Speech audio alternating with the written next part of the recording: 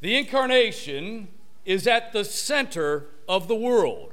Our text this morning on this final Sunday of the season of Advent is Matthew chapter 1, verses 18 through 25. Let's pray. Heavenly Father, we ask your blessing upon us this morning. We pray that you would open our ears and open our eyes to your word. We pray that we would be refreshed by it, but fill us once again with longing for the final coming of your Son. We pray these things in Jesus' name. Amen. Several years ago, I went down to Charleston, South Carolina, for the Future of Anglicanism conference. Well, it started raining, and so being from rainless Southern California, I bought the smallest, cheapest umbrella that I could find, hoping the rain would stop soon. But it didn't. In fact, the situation became hopeless as the rain poured down on my tiny umbrella and sloshed down my shoulders, and though my head stayed dry, the rest of my body got drenched. The world was hopeless and drenched in sin, and old and tired at the first advent of Jesus. Hope was longing after millennia of hopelessness. When will God come and deliver us? This morning in Matthew chapter 1, we'll look at the advent of new hope. The advent of new hope. Go and open up your Bibles to Matthew chapter 1. We're going to begin in verse 18. Matthew chapter 1, beginning in verse 18. And it says there in verse 18 of Matthew chapter 1, "Now the birth of Jesus Christ took place in this way.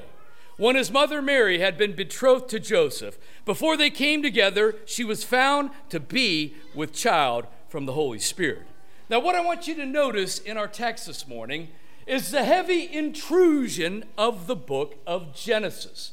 We'll see the themes coming forth from the book of Genesis again and again in this text. And first we see this. If you look at verse 1 of Matthew chapter 1, you will see the genealogy of the Christ, tracing his lineage from Abraham forward to Joseph, justifying the fact that he's from the tribe of Judah, that he's from the lineage of David. But this is interesting because it says there in verse 1, the book of the genealogy of Jesus Christ. In the Greek there, the word genealogy is actually genesis.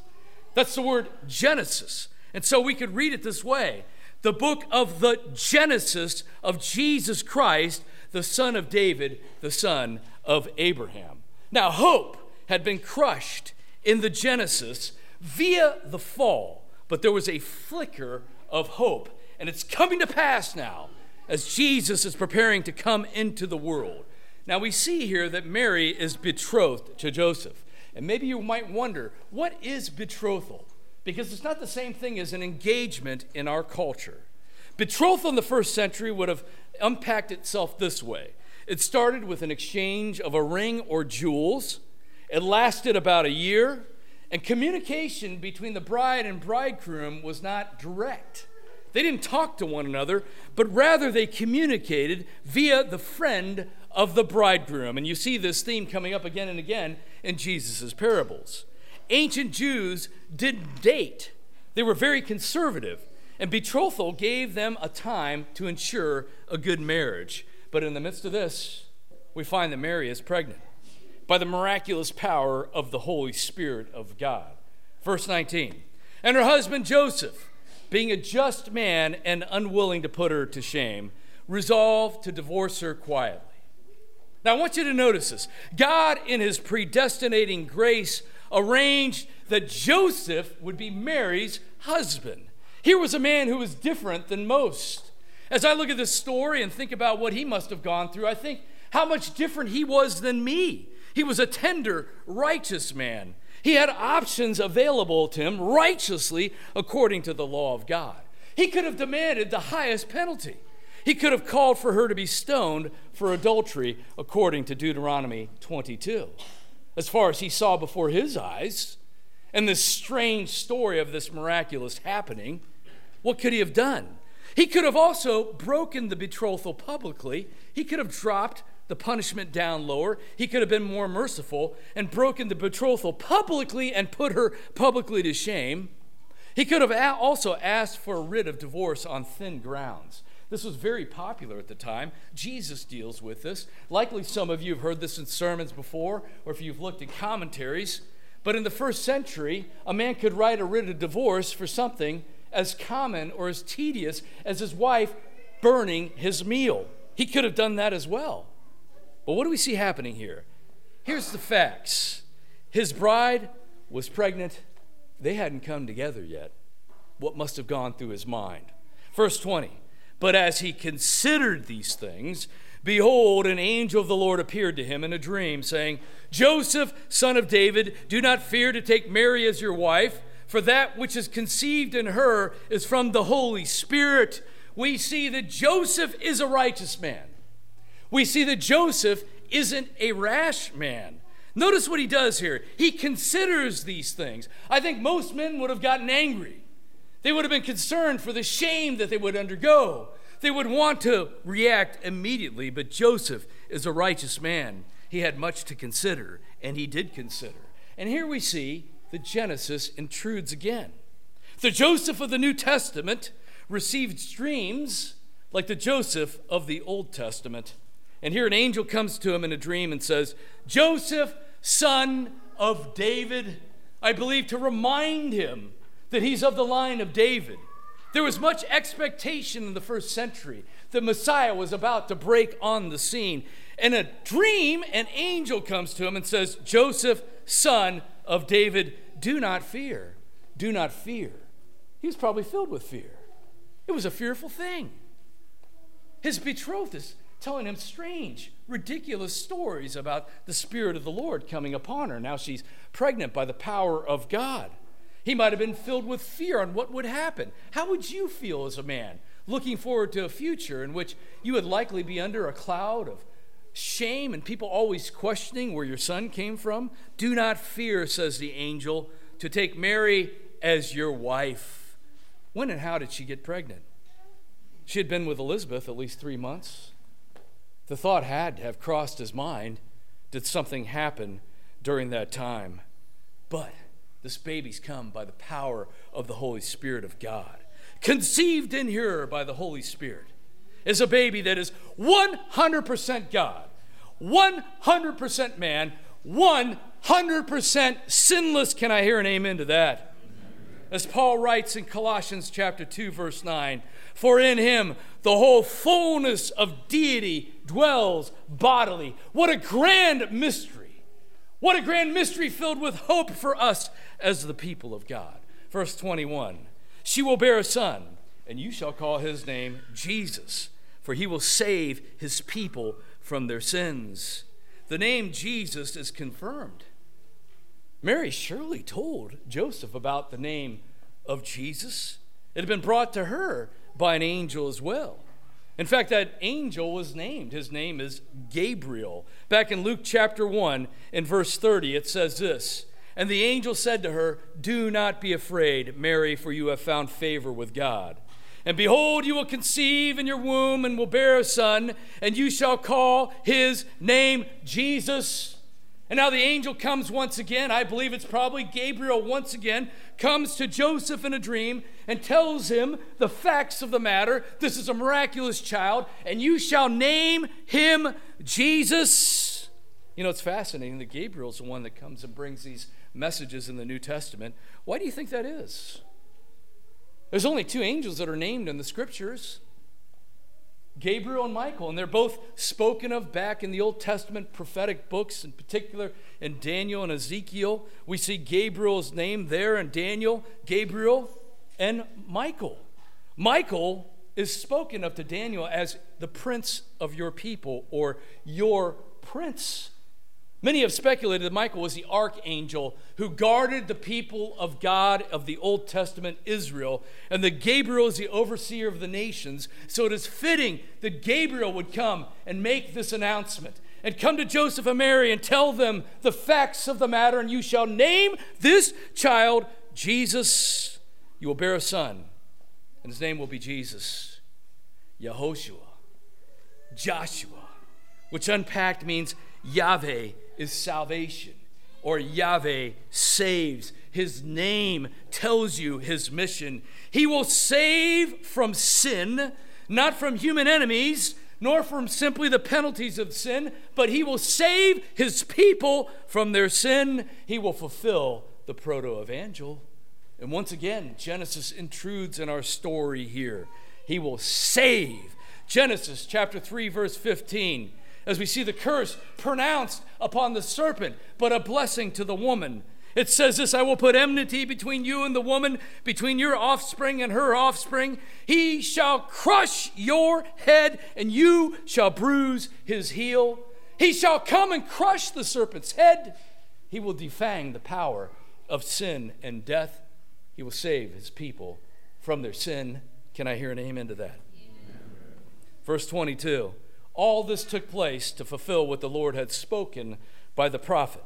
Behold, the virgin shall conceive and bear a son, and they shall call his name Emmanuel, which means God with us. A virgin shall conceive and bear a son, and shall fulfill the prophetic utterance of Isaiah in 7, verse 14. And as our Nicene Creed says, who for us men and for our salvation came down from heaven and was incarnate by the Holy Spirit of the Virgin Mary and was made man. What a grand mystery. Emmanuel. God with us. Humanity was created as the highest order of creation. None of the other created beings were spoken of as being created in the image of God, the unique image of God. We were set apart to be vice regents, royalty, to rule over all of creation, to have dominion over what God created. But we fell in rebellion and are worthy of judgment for high treason. Meant to live forever. Now we're destined for just a few years of scratching along. Meant to mature from glory to greater glory. Now lost in sin and stupidity. Meant to be sons and daughters of the light, struggling now about in darkness. And this is where we were. This is where we were as a human race at that first advent. Alone, ignorant, wasting away, decaying monuments to the glory that should have been. And yet God sent his Son, the second person of the triune God, who existing from eternity past in perfect fellowship with the Father and the Spirit, came in human flesh to walk among us, to die for us, to resurrect for us, to ascend for us, and now to intercede for us, brought to us by the power of the Holy Spirit of God, who lives in us and lives among us as the people of God. Emmanuel, God with us. This is a non-negotiable. God became man, born of the Virgin. Anything less is sub-Christian. Verse 24, when Joseph woke from sleep, he did as the angel of the Lord commanded him. He took his wife, but he knew her not until she had given birth to a son, and he called his name Jesus. Once again, Genesis intrudes on our text. Joseph, like Adam, awakes from sleep and takes a wife. But now we have continuity and discontinuity with the Old Testament here. We have continuity and discontinuity with the theme of Adam and Eve. In Genesis 4:1 it says, now Adam knew Eve his wife, and she conceived and bore Cain, saying, I have gotten a man with the help of the Lord. Imagine the thoughts that went through her mind.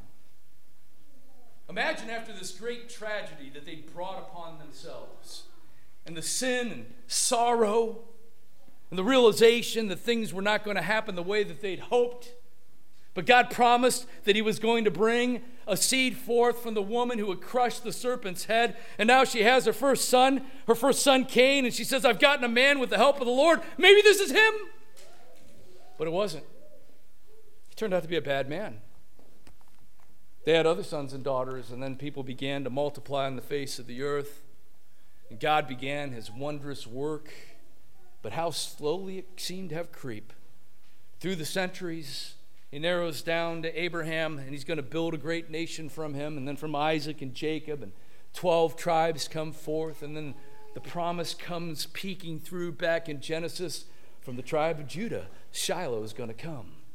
And the centuries go by, and a kingly line is established from that tribe. And people long for the coming of the Messiah, the promised one. And the people of God have a wondrous kingdom that then falls, and they go into exile and seem almost utterly destroyed. But God preserves them and brings them back into the land. And it's the first century. People sense something's about to break forth. There's electricity in the air. Everybody's looking for Messiah. And now there's the discontinuity from Eve. For now the one born of the new Eve, Mary, is the one promised. He is the one who's going to come and crush the serpent's head. He's the one who's going to come and free his people from sin and death. And it's right at the door. The first advent is all about what God does. And unlike the first Adam, the advent of the last Adam brings new hope. Ada Blackjack was an Inuit woman who was hired in a hopeless situation. To make money for her son who needed treatment for tuberculosis, she took a job as a seamstress and a cook for an ill-fated Canadian exploration team. The team wound up on a deserted Siberian island and soon ran out of supplies. So most of the team set off to find help, leaving Ada behind with a sick team member. Hope dwindled as the sick man died, leaving Ada alone in the wilderness.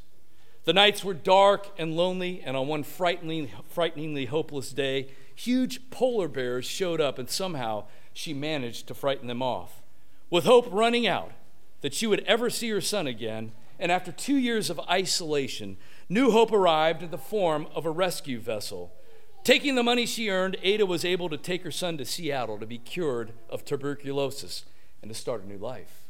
Like Ada Blackjack, the world was shipwrecked and hopeless after the fall of man devastated the created order. But hope loomed ahead in faint, mysterious promises that grew with intensity as the first advent approached. And then it was right at the door as God brought forth new life with the miraculous incarnation of the Son of God. This morning we've seen the advent of new hope. Soli Deo Gloria, to God alone be the glory. Let's pray. Heavenly Father, we thank you for the advent of your Son, and we thank you for the hope that comes in him. We thank you for our place in history, looking back upon the first advent and of its ramifications through this age. Cause us to long for the final advent of your Son and to bring others to join us in that longing. For we pray these things in Jesus' name. Amen.